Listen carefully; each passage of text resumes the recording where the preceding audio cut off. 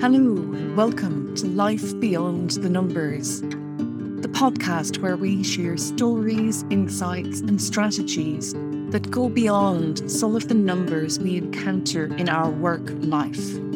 I'm Susan Lee Creelon. I work with organisations who put people first. I've lived and worked in many countries. I've met people who love what they do and people who don't. People who bring their full selves to work and people who won't. And together with my guests, we place a lens on and focus in on the people side of work life.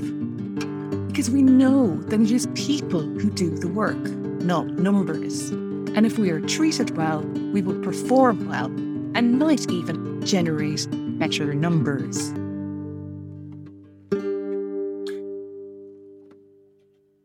Hello, and welcome to Life Beyond the Numbers.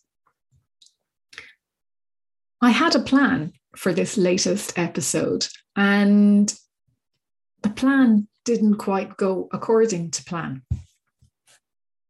I remember years ago doing a training of trainers course, and the facilitator is probably the best piece of advice and the one that stayed with me all these years later. Is plan your workshop or your training or whatever to the nth degree, of course, but be prepared to throw that plan out the window. And so today, I can't say I was prepared to the nth degree, but I did have to be prepared to throw my plan out the window. And so I often talk, or some of the guests will talk about letting go. And I thought, you know what? Today I need to let go. Sometimes I'll go to my bookshelf and just decide what book I should read based on how I'm feeling or whatever. But today I went to my podcast library because that's what it's like. You know, this is episode 85 that's going out. And I thought, okay, well, letting go, it has to be John Purkis. John Purkis and I spoke back in November 2020. So it's quite some time ago.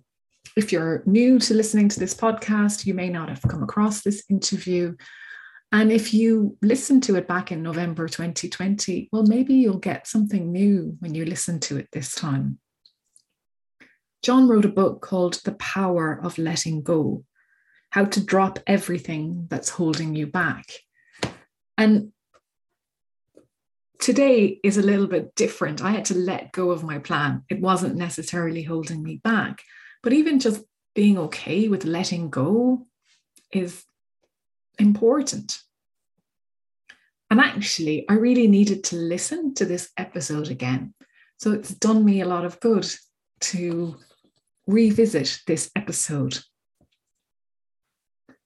And I also have John's book, and I picked up the book today to just flick through it as well. And at the back cover, it says, if you learn to let go, your life will take off. When you let go, you live intuitively. Everything flows because you are no longer attached to things being a certain way, to being a certain person, or always being right. What a relief. The irony is that when you feel stuck in any area of your life, career, relationships, purpose, health, or money, letting go can seem very hard. You cling on for dear life just at the moment you need to take that leap. And it's a good reminder sometimes of, how hard it can seem to surrender or to let go. And yet, well, maybe that's a discussion for another episode.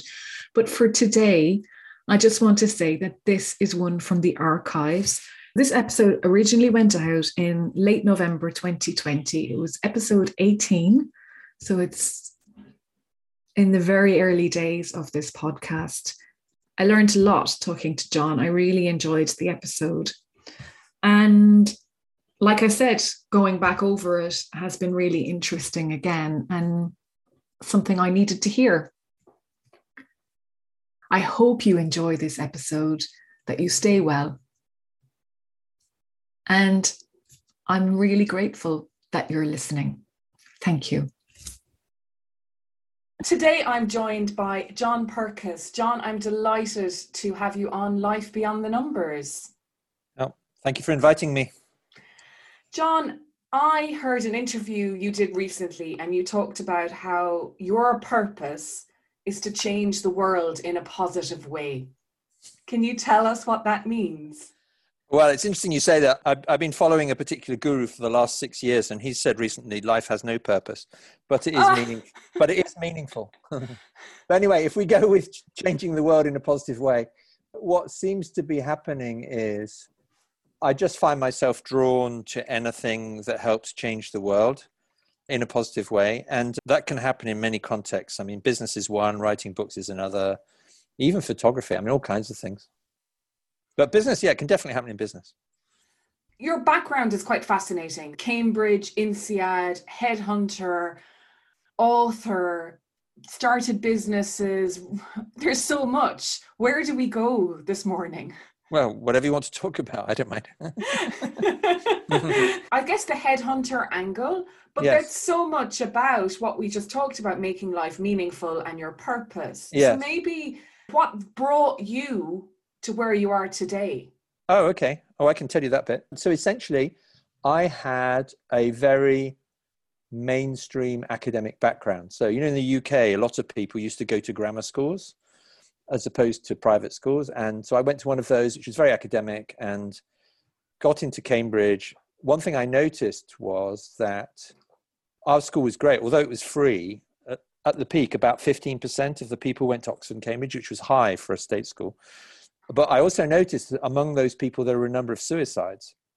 And I kind of parked that in my mind.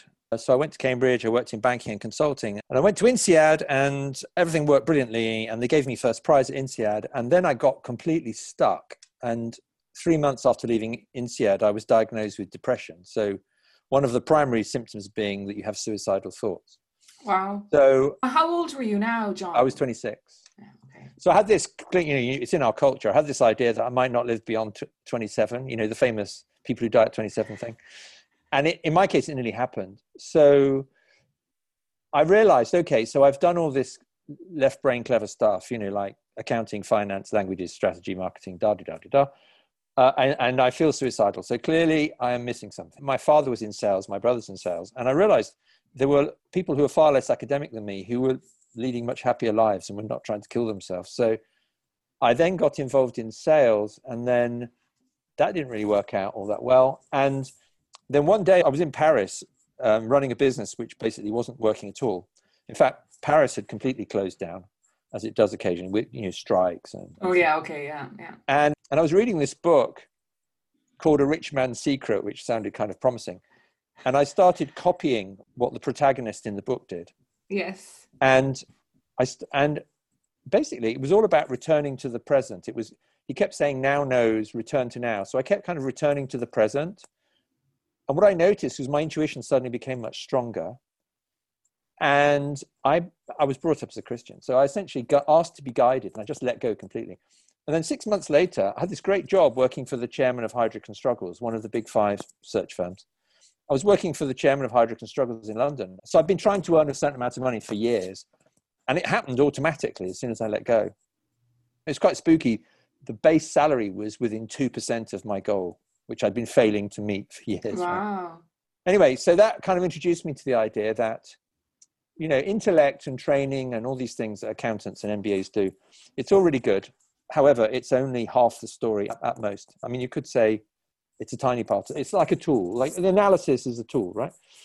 And there's something much bigger going on, which we can tune into. And so I've been a headhunter since 97. So I'm a partner with a firm called August Leadership now, which is a new global search firm.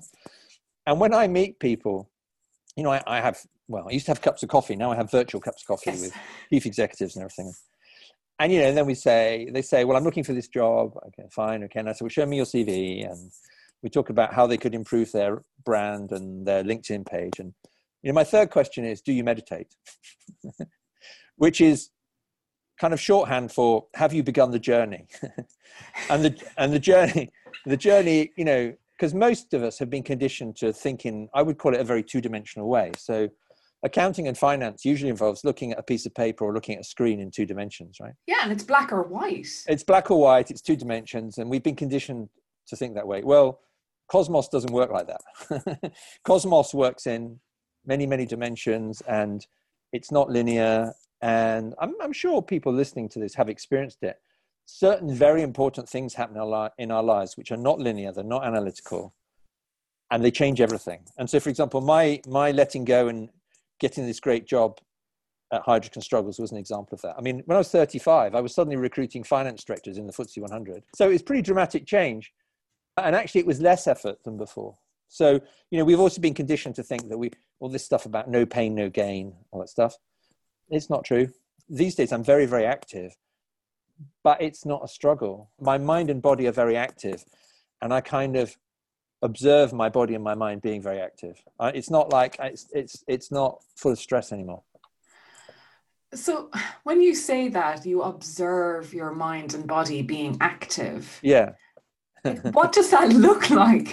Well, I can tell you how it feels, which might help the people listening. So most people, I think, particularly in the West, have been conditioned to believe that they are the body mind. So Eckhart Tolle, by the way, the Power of Now, famous book, was published the year after I learned to meditate by accident. Well, allegedly by accident, you know. Okay.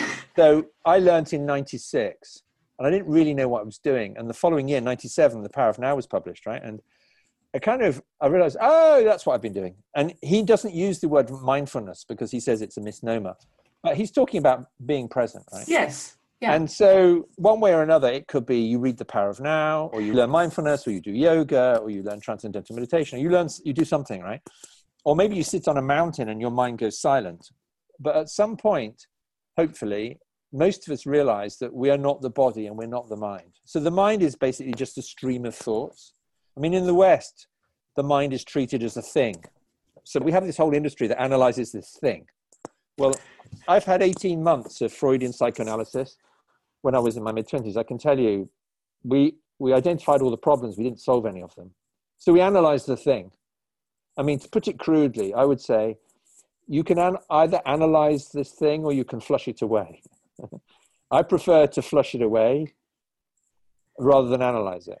Yeah, and flushing it away sounds much simpler. It is very simple once you know how to do it, yeah. And so, but just to complete this train of thought, if you like, what happens when we learn to meditate or yoga or whatever it is we realize we're not the stream of thoughts, which in the West is called the mind, and we're not the body. We are actually consciousness, which is observing all of that.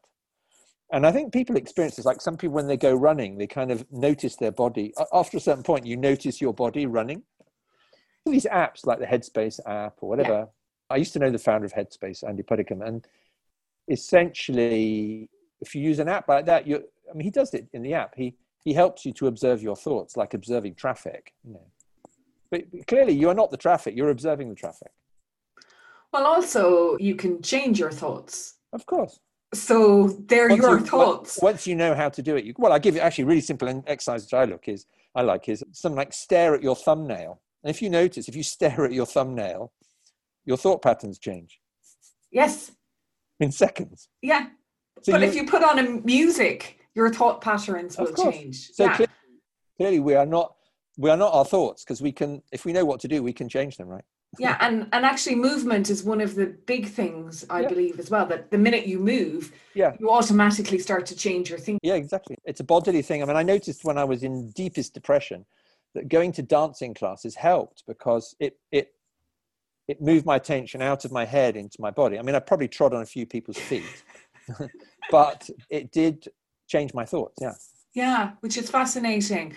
And then being guided by your intuition. Well, I just said guided. I said guided. So in the West, again, we had this, well, I would say the Abrahamic religions. So Judaism, Christianity, and Islam, they all belong together. They all go back to Abraham. And so most people running around in the West have been conditioned by one of those three religions. And the conditioning is that we're the body mind. and there's God who is separate from us. And then, actually, I have Jewish friends who said after the Holocaust, they gave up on the idea of God, which is understandable, right? So now we have a culture in which most people don't believe in God anymore, but we do believe we're separate from each other and from the earth. And therefore, we create all this mess, right? We have violence, and also we destroy our environment, and we abuse animals. You know, the Danes are talking about gassing and burning 20 million mink, all this stuff. Well, you know, that comes out of separation, comes out of this illusion that we're separate. Yeah. But we've all been conditioned that way. I mean, I studied economics. Economics assume that we're all separate entities trying to maximize our utility. There's a lot more being done now about how that model just doesn't work. It doesn't make sense. It does work at a basic level, but for example, it doesn't account for the human being. Well, you know, having choice. What about falling? Well, you have choice, but you know, what about falling in love? What about doing things for which you will receive no benefit? Yes. What about I mean, for example, you know, if you let go completely, you suddenly become much more creative. Well, how does that fit? You know, it's quite funny actually. I sometimes go back to Cambridge and have these conversations. I had this conversation with someone. Someone was working on the economics of religion. They were trying to apply neoclassical microeconomics to religion to try and work out why religion was rational. Well, I mean, it's interesting. You're trying to impose a model on something which is thousands of years older, right? Yeah, but I suppose you also learn by exploring stuff and trying to figure things out. It's a valid experiment. I mean, you may well discover there's something more going on, right? Yes, exactly. Yeah. You know, finance people, John, often, without stereotyping all of us into one bucket, but we tend to kind of hold on to our academic qualifications like some sort of shield. Yes, of course, yeah. And, you know, at some point you have to let go of the transactional side of things and become more ingrained into the relationship side of things. I mean, you don't have to. I mean, some people cling to the transaction thing the whole of their lives. And I would say, by the way, I use my training in banking and finance, and I use it every day. You know, I use it all the time. It's very useful. But no, all I'm saying is that it's really helpful to go beyond that. And if you go beyond that, you will be a far more effective finance person. Way, way more effective. I would say for most people, it starts when you turn inwards. If you work on yourself, and that can be meditation or a whole series of meditation is a spiritual practice. There's been a big attempt to extract meditation from the Eastern spiritual traditions and make it secular. I think a lot of its value is lost when you do that. And to come back to what you're saying, the really important thing about meditation, if you do it properly, is it's pointing towards the truth that we are part of something infinitely intelligent, which is running everything. So in our little Western way, you know, we're trying to control our lives and control this little company or big company that we're involved in. And it's all very kind of stressful because we're trying to control it, right? Once you tune into the idea that there's something infinitely intelligent running everything, the stress falls away and you just do what you need to do. You know, even if you're a finance director of something massive, you do what you need to do, right? Yeah, but that sounds really challenging to get my head around. Well, it is challenging until you let go. I mean, I'll give you a personal example. So let's take headhunting, right? Mm-hmm. Just as an example. Headhunting is a great way to experience this. A lot of people, and I was like this in the beginning, is you know, you're for example, you're recruiting a finance director for a company, right? And they give you the brief, you define the brief, you analyze what's going on. You use all your skills to analyze what's required, to understand, to put that in a form which a finance person will understand. But of course, you know, let's say typically we identify 300 candidates and we're working our way down to one. And along that journey, there is ample opportunity for stress, right? Because, you know, the person you thought would want the job doesn't want the job. You produce a brilliant candidate, the client doesn't like them. You know, you've got colleagues who are wondering whether you're going to hit your financial targets and is Perkins going to complete this search or not? And you've got, you know, in a search firm, you've got internal politics. So you've got all kinds of moving parts, right? So people who try to control all of that with their minds get very, very stressed. I'm just using that word because I've been in it for over 20 years. But I know lots of finance people. I woke up this morning actually thinking of a friend of mine who he's finance director of a big company. He earns millions of pounds. and he's just fired half his workforce. Ooh. You know, so I woke up thinking about it, thinking he must be really stressed. Right? Mm. So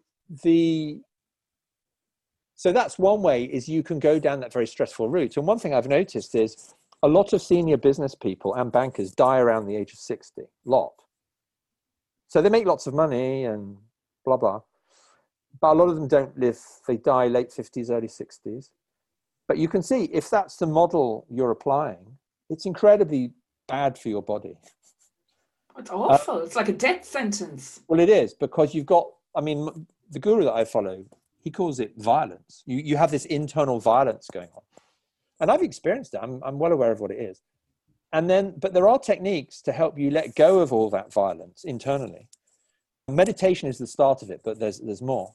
And what happens is the violence dies down. And this may sound trippy, I don't know, but there's this kind of internal bliss in the midst of intense activity. Most of the day, I'm intensely active, but it feels internally blissful. Well, that sounds like flow. It is, yeah. To give it a term. It is flow. And I think the trick is, because some people have experienced flow. I mean, I think before I got into this tradition, I used to experience flow now and then. You know, like when I was at INSEAD, I experienced flow a lot. Like I really, really enjoyed it. I mean, there was some stress, but I really got immersed in it. I really enjoyed it. Then they gave me this prize. My debts were paid off within 6 months. So you could say that was flow in a sense, but it was kind of intermittent. And I think a lot of people have experienced flow sometimes. It's like, well, how do I get back there? Like some salespeople go through phases of being on a roll and being miserable, and they don't know how to get back to being on a roll. And I can tell you what makes the difference, actually. The difference is, so I know some people listening to this will have done mindfulness or yoga, right? I'm sure. That's a big clue. I've done transcendental meditation for quite a long time. I just find it easier than mindfulness because the mantra takes care. You know, I just find mindfulness, your mind does keep wandering, right? Mm-hmm, mm-hmm. I know people who've written books about mindfulness who say it still wanders, right? Yeah. So I mean, some people go all the way with mindfulness. I think Steve Jobs did. He did Zen, which is similar. Steve Jobs went all the way with Zen, but I just find transcendental meditation, the mantra takes care of what Buddhists call the monkey mind. It kind of makes the mind settle down, right? And mantra is mind instrument. Yeah, so mantra means mind instrument. So essentially what happens is, you know, in mindfulness or Zen or Vipassana or whatever, your mind keeps running around. Now, your attention runs around, which is what the Buddhists call the monkey mind. In transcendental meditation, which doesn't suit everyone, but suits a lot of people, is you think a mantra, and your Maharishi, who brought it to the West, he said something like, your mind moves towards that which is most charming. Basically, your mind is attracted to the mantra, and then it kind of settles down. It's a bit like sediment in water. You know, your mind settles down, and every now and then there's a disturbance. Yeah. And you just go back to the mantra, and it settles down again, right? Yeah. And that was my first experience of consistently. So pure consciousness is when you don't have all these agitated thoughts. Yeah. And my first experience of doing it regularly was when I learned transcendental meditation, which is 2002. And I just started experiencing it twice a day. It's like you'd sit down for 20 minutes, and for at least some of the time, there was this blissful nothingness, blissful, you're conscious, but there are no thoughts, right? And I noticed lots of changes, like, you know, animals would kind of walk up to me, and like clearly something was changing. But I realized, unfortunately, I knew all these people who were doing mindfulness or yoga or transcendental meditation, and they were blissful like twice a day, twice a day. But then they were still getting stressed, and a lot of them were broke, actually. Or, you know, I saw the patterns were, which I put in the book, The Power of Letting Go. Yes. Which we'll basically talk about, yeah. Everyone I've met, I think I've met one enlightened master, which is the one that I follow. I reckon Mooji is probably enlightened. I've not met him. I've heard him speak, and I've read some of his books. He's probably enlightened. Everybody else is stuck in one of 4 areas of their lives, which will resonate with some people listening. So I would say if you take health, relationships, career, finances, those 4 areas, everybody who's not enlightened is stuck in one of those 4 areas, as far as I can tell. Or more than one even? Right, more than one. Oh, yeah. So when I was working in executive, in Heidrick and Struggles, I still meet them. I started meeting, really senior business people, and some of them, they have an abundance of money and they keep getting cancer, or they're on their third marriage, and then outside. But they're not happy. Well, we all have patterns, right? So, and some of them are super fit and they run marathons, right? But they still very stressed. You've probably heard, what's it called? It's called TOFIs, thin on the outside, fat on the inside. I haven't heard that. So there are people who are slim and run marathons, but they still drop dead with heart attacks, right? Yeah. Because inside they're all furred up. Well, stress, yeah. Yeah. Well, one thing that I experienced, it was amazing. About 18 months ago, I did this. So I have a friend called Atmadaya who we call him Swamiji because he's got a long name, but she's been following him for 10 years. And she ran this program 18 months ago called Satya Sankalpa, which is like conscious will. And so my cholesterol had been creeping up for years, and they were threatening me with taking statins, and I'd cut out alcohol, meat, eggs, fish, cheese, all of it. Right? And my cholesterol was still creeping up. So I'd used this spiritual technique. It was, I can tell you what it was, is I am Paramashiva. So Paramashiva is supreme consciousness. So, when we meditate or do yoga, we experience pure consciousness, right? When there are no thoughts.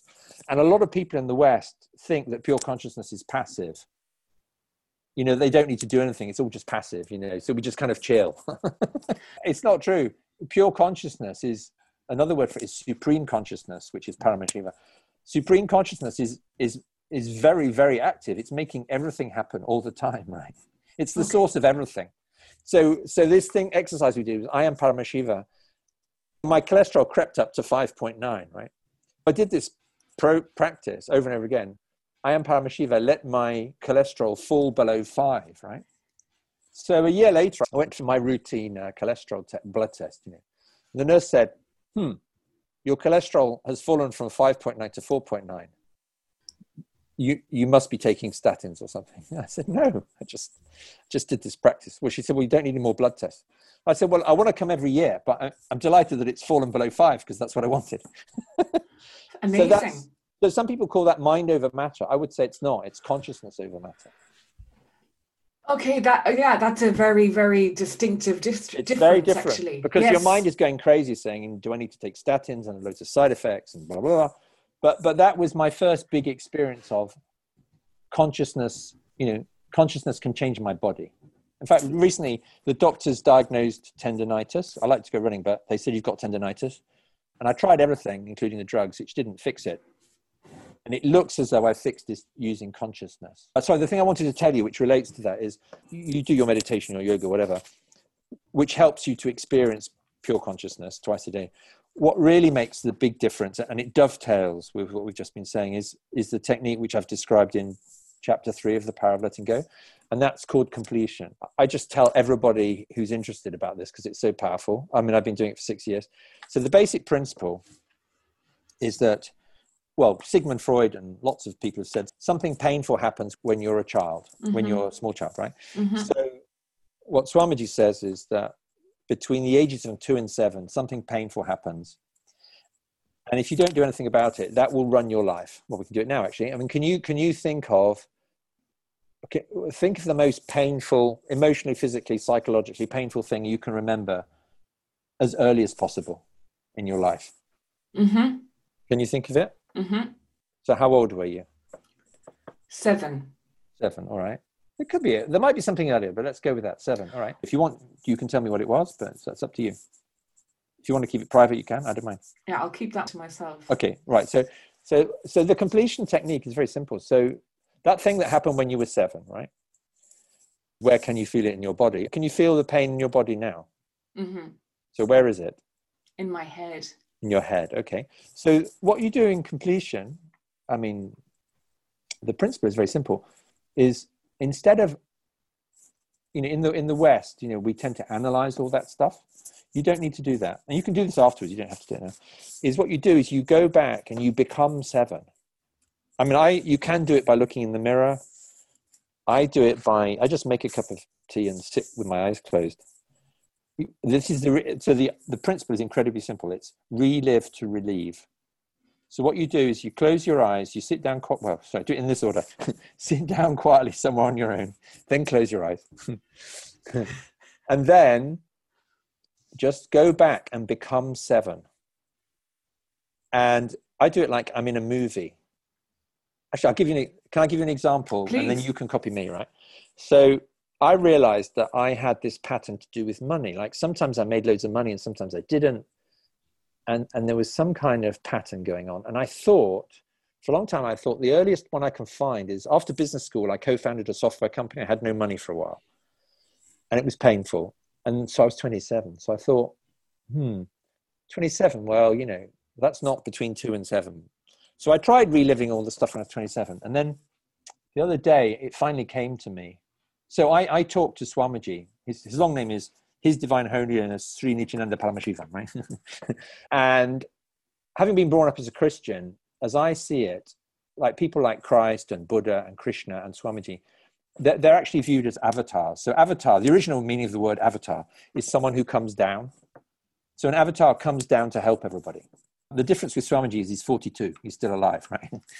So I talked to him the way people talk to Jesus. But I asked him, please show me what this earlier pattern is.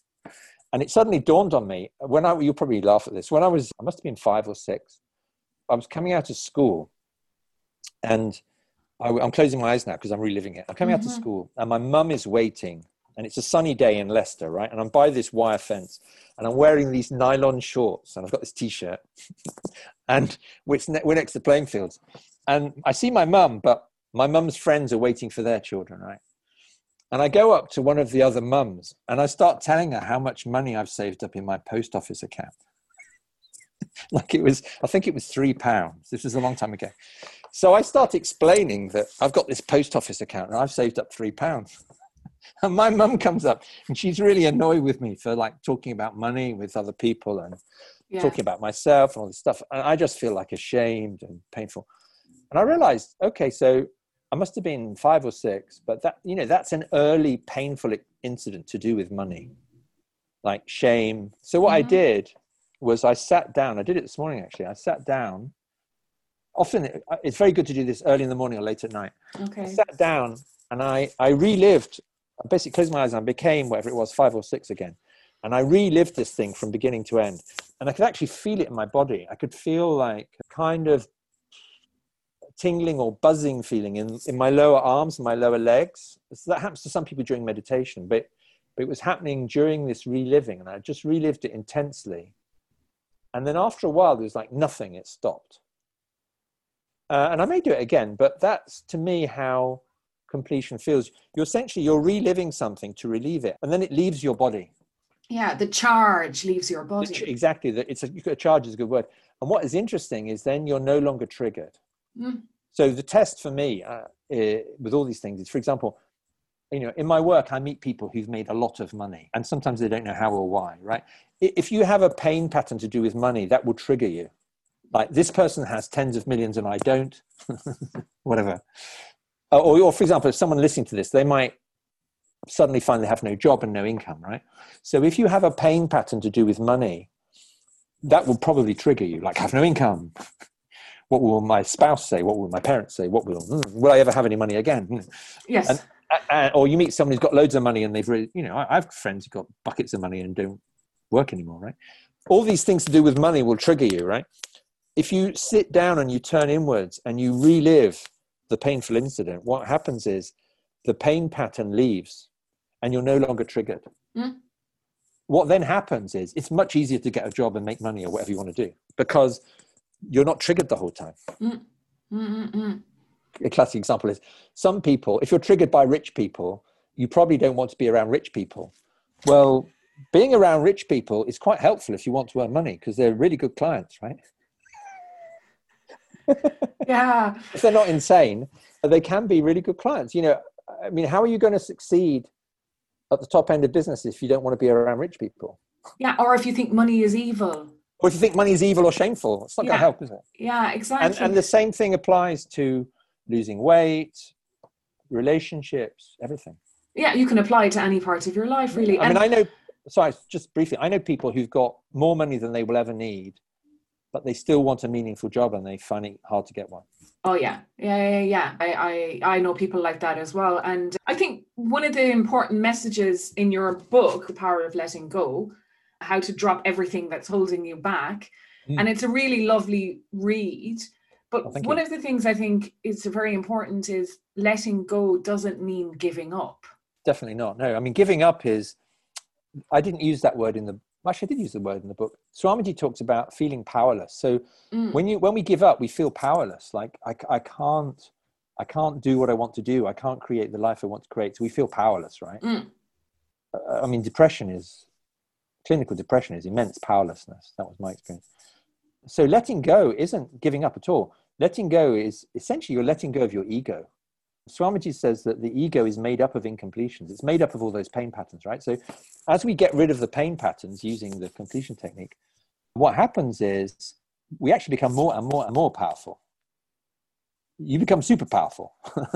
And so it's a paradox. You let go and you become super powerful. And the reason is that essentially, by the way, I'm doing a new book called Notes from the Path to Enlightenment. Oh, that's the subtitle rather, it's not the title. And what I'm experiencing is, as we let go of all these pain patterns, we become more and more powerful, and we don't give up at all. We actually become more and more engaged and more active, and it's more and more fulfilling. And more in tune, I think, with others. In tune with everything, yeah. Yeah. And we have a Facebook group called the Power of Letting Go Book Club. But I've got this Facebook group. I'm on Facebook. I have 5,000 friends, and there's this little queue. And what I do is I deliberately post things which are going to be controversial, and it's quite interesting because it triggers lots of incompletions. Which, and then I can talk about completion. And I'm having a game really. It's just Facebook is like this huge trigger fest or incompletion fest. Like people, it's a whirlpool of them. It is, yeah. But in a way, it's kind of useful because I mean, I have my friend Atmadaya. She goes out looking for things which are going to trigger her, so that she can identify the pain and complete it. Wow, that's brilliant. And I think so much of us spend time trying to avoid things that might trigger us. Of course. We one way is we suppress it. Another one is we judge people who are triggering us. Yeah. I mean, if you look at all the conflict in the US right now, or in Armenia, there's a war going on, Armenia and Azerbaijan, or conflict in the UK. Anyway, this conflict is basically people running around with pain patterns, triggering each other, in some cases killing each other. Absolutely. No, I totally get that. So it's kind of but it all starts with us. I do my completion every day. I encourage other people to do that. And as far as I can see, that's how world peace is going to happen, right? And it's also going to make for much healthier companies as well. Absolutely. And the other thing is these patterns keep repeating themselves, don't they, as well, until you actually do something about them. Until you remove the cause, yeah. Yeah. And even this morning, I was thinking about how you talk about it in your book, about emotions being like that football that, that bursts out of the water whenever it feels like it. And today, you hold it down in the swimming pool and then it comes leaping out.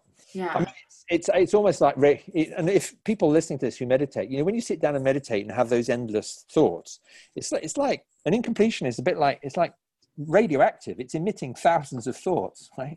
And they even come up during meditation, right?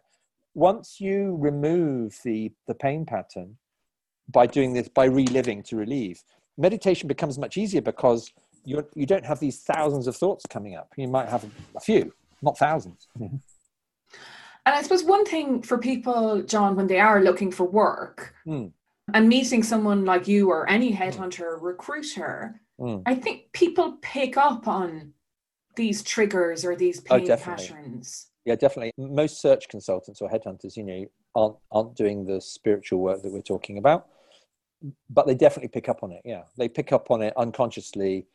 In dating, people pick up on it. We have a different vocabulary for it, but some people call it baggage. Yes. In any situation. I mean, people in a dating situation have baggage. Candidates who come for interview definitely have baggage. Yes. Occasionally I say, I'd love to help you get your next job, but I'd highly recommend meditation and completion if you do that, you will be far more successful in getting your next job, because you won't. You must have experienced this. You interview someone and they start telling you about all the trauma in their last job, because it's unresolved. Yes. Yeah. It's like going on a date with someone who talked about their ex the whole time. Yes. And what are people's reactions? I mean, do you think people are more open now to looking inward? Because, like you said, when we grew up, that wasn't something. Yeah, I think it's changing. I mean, one objective measure I look, which may be a bit controversial, is if you look at the history of massacres. I was on your LinkedIn page, and all your studies in political violence. If you look at the history of massacres, as far as I can see, there hasn't been a massacre in Western Europe since World War II. Mm-hmm. Right. The last massacres in Eastern Europe that I know of were in the 90s. Mm-hmm. So in Bosnia and Serbia. Bosnia and Kosovo. Yeah. Right? I've been to both places. I've seen the graveyards. Yeah. Srebrenica. Yeah, the whole thing, yeah. So as far as I can see, but, there are other parts of the world where they still have massacres, right? Mm-hmm. So as far as I can see, and also, the population of the world has trebled since World War II, right? But at the same time, the number of deaths in wars is going down, despite the massive population. Yeah. So that's one objective measure of consciousness evolving. Because of social media, we're discovering violence more easily, right? We can see it. But as far as I can tell, it is diminishing. I mean, for example, if you take Syria, right? Assad's father killed vast numbers of people, right? But we didn't have social media. Someone told me the other day that for the first time in history, there are no wars in Latin America. I may be out of date. Maybe there's a war now. Actually, I have a friend in Peru. She said there are bombs and bullets in Lima right now. But a few months ago, there was this time when there was no war in Latin America, and it was a big, it was a milestone. So as far as I can see, human consciousness is evolving, and in a sense, violence is diminishing. Have you heard of the Institute, HeartMath? Yes, yeah. I met them once. They came to give a talk in London, yeah. Yeah. What do you think? Well, yeah. They measure things, don't they? They do, but they also talk about, I suppose, tuning into consciousness via your heart and spreading, consciousness that way, connecting with the heart. Yeah, I mean, I think all that stuff is interesting. I mean, the way I looked at it is, the Vedic tradition. By the way, Veda just means knowledge. Veda is Sanskrit word for knowledge. For those listening who don't know, Veda is the origin of Buddhism, Jainism, Hinduism, yoga, Ayurvedic medicine, transcendental meditation. I mean, loads of things that we already do, right? And the Vedic tradition is thousands and thousands of years old. And as far as I can see, a lot of these Western discoveries, well, they are, every Western discovery I've looked at is already in the Veda. It's just we're kind of figuring out how the electrons work, but or even subatomic particles.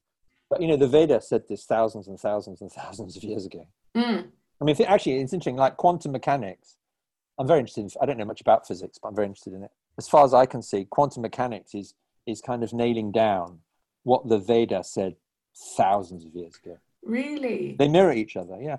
And what's interesting is, I know lots of engineers and medical doctors, is the physics that they were taught and we were taught at school ends in about 1920. It's classical physics. Yeah. And certainly finance people, we're basically, we've been taught, we're operating, until we start meditating everything, we're basically applying physics, which is 100 years out of date. Yeah. Okay, that's kind of scary. It works for things like airplanes or. Okay, but for people to get on with each other in the workplace. No, it doesn't work for that now. No. like if I apply this pressure on this person, they will move in that direction. Or if I just talk about debits and credits all day long. Everything will be cool. Yeah. Yes, and balanced. No. The business will be a huge success if I only do my debits and credits. Oh my. But what is the secret, John? Or maybe not a secret, but for you, how does somebody get work-life balance? Well, I think it's a misnomer, because work is part of life. So how can you balance one thing that's part of the other? I never understood that. I suppose if you reframe that as, how can I be happy in my work and in the rest of my life? That sounds great. At the same time, I would say, I'm productive and successful. And I would suggest, first thing is learn to meditate, start doing it. Silent meditation, I'm talking about. Could be mindfulness, Zen, Vipassana, Transcendental, anything. Do yoga seriously, whatever. Any of those things. And then the second thing I would say is learn completion. I mean, it's in the third chapter of my book, but there are videos. If you type in Nityananda and completion into YouTube, so Nityananda is Nithyanaanda, which means eternal bliss. If you type Nityananda and completion into YouTube, you'll see tons of videos. But essentially what you're doing is you're removing all of your pain patterns. Mm-hmm. And then what happens is it becomes much, much easier to create the life you want. And that's health, relationships, career, finance, everything. Fantastic. And just one final thing, there was a lovely Carl Jung quote, one anyway, in your book about how everything that irritates us about others can lead us to an understanding of ourselves. Yes. And I think that's quite profound, actually. Yeah, Carl Jung was interesting because apparently he went to India and he didn't quite connect with the Vedic tradition. He tried to. But what he said is also in the Vedic tradition. It basically says that if there's something painful in you, which is still painful, right? You will project it onto other people. So the example I give in the book is, I realized after a while that I was judgmental. And that's why I was surrounded by judgmental people. And that included girlfriends and colleagues. And then once I turned inwards and started dealing with this judgmental pain, all the people around me either changed or went away and were replaced by new people. So essentially, when we deal with our own pain internally, everything around us changes. And Jung described that pretty elegantly. Yeah. Because I suppose a lot of us would feel that when somebody is annoying us, that they're at fault. Yeah, our conditioning is to say, they're at fault, therefore I need to fix them, which is where the violence starts, right? I need to fix that person. How do I fix them? Mm-hmm. As opposed to turning inwards and saying, well, their behavior is triggering me, so I need to find the pain within me and relive the original incident. And we're not taught this stuff at school, right? If I can find the pain within myself, relive the original incident and complete it, then that person won't trigger me anymore. I'll tell you the spooky thing. The really interesting thing is, earlier this year, I was dealing with a chief executive who was annoying a lot of people and demotivating loads of people, right? And I could see lots of people getting stressed about it. And what I did was I turned inwards. I thought, okay, he's triggering something in me. And so I turned in, I went back and I'm finding it hard to remember what the incident was, but I went back to my early childhood. I found the painful incident. I relived it so that it wasn't painful anymore. And then first thing that happened was his behavior didn't annoy me anymore. Second thing was within a day or two, his behavior had changed. So the principle is, this is the principle of oneness. So it's like a vibration. You're cleaning up the crap and you're sending good vibrations into the world. Well, it's one way of saying it, but so the Vedic tradition, one of the underlying principles is Advaita, which means not two, or oneness. So in the West, we talk about oneness, right? What happens in oneness is if I relive the pain and remove this pain pattern, so I'm not triggered anymore. So I'm now complete, right? In a sense, I'm whole. Yeah. What happens is he doesn't trigger me, but he is part of me. We're not separate. Mm-hmm. See, in the West, we're conditioned to treat this, that is a separate body mind. They're separate. I need to fix them, right? But what is interesting is when I remove my own pain, he changes. And this happens to me all the time. When I do completion, the people around me change. I don't have to say anything to them. That's amazing. Well, it's the principle of, it is amazing. Yeah. But it's the principle of oneness. Whereas we've been conditioned to see ourselves as separate. We're not separate. Wow. And if you look at quantum mechanics, right, quantum physics, I don't know if you know, there are these experiments, entanglements, right?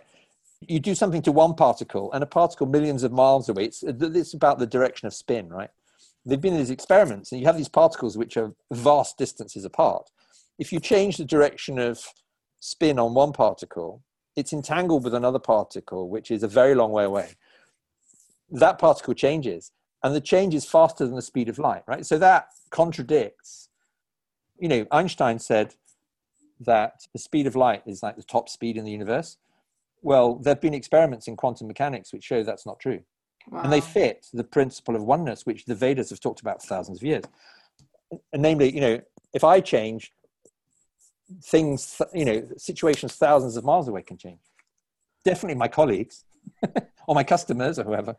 But does the opposite work as well then, if you become angry and resentful and bitter? We're already doing that. We're already creating this mess, right? Yes. So that's effectively what's happening. Yeah, I mean, this is a hard lesson, but, we're creating everything. We're creating being overweight. We're creating conflict. We're creating problems with our body. I mean, bluntly, we created the coronavirus.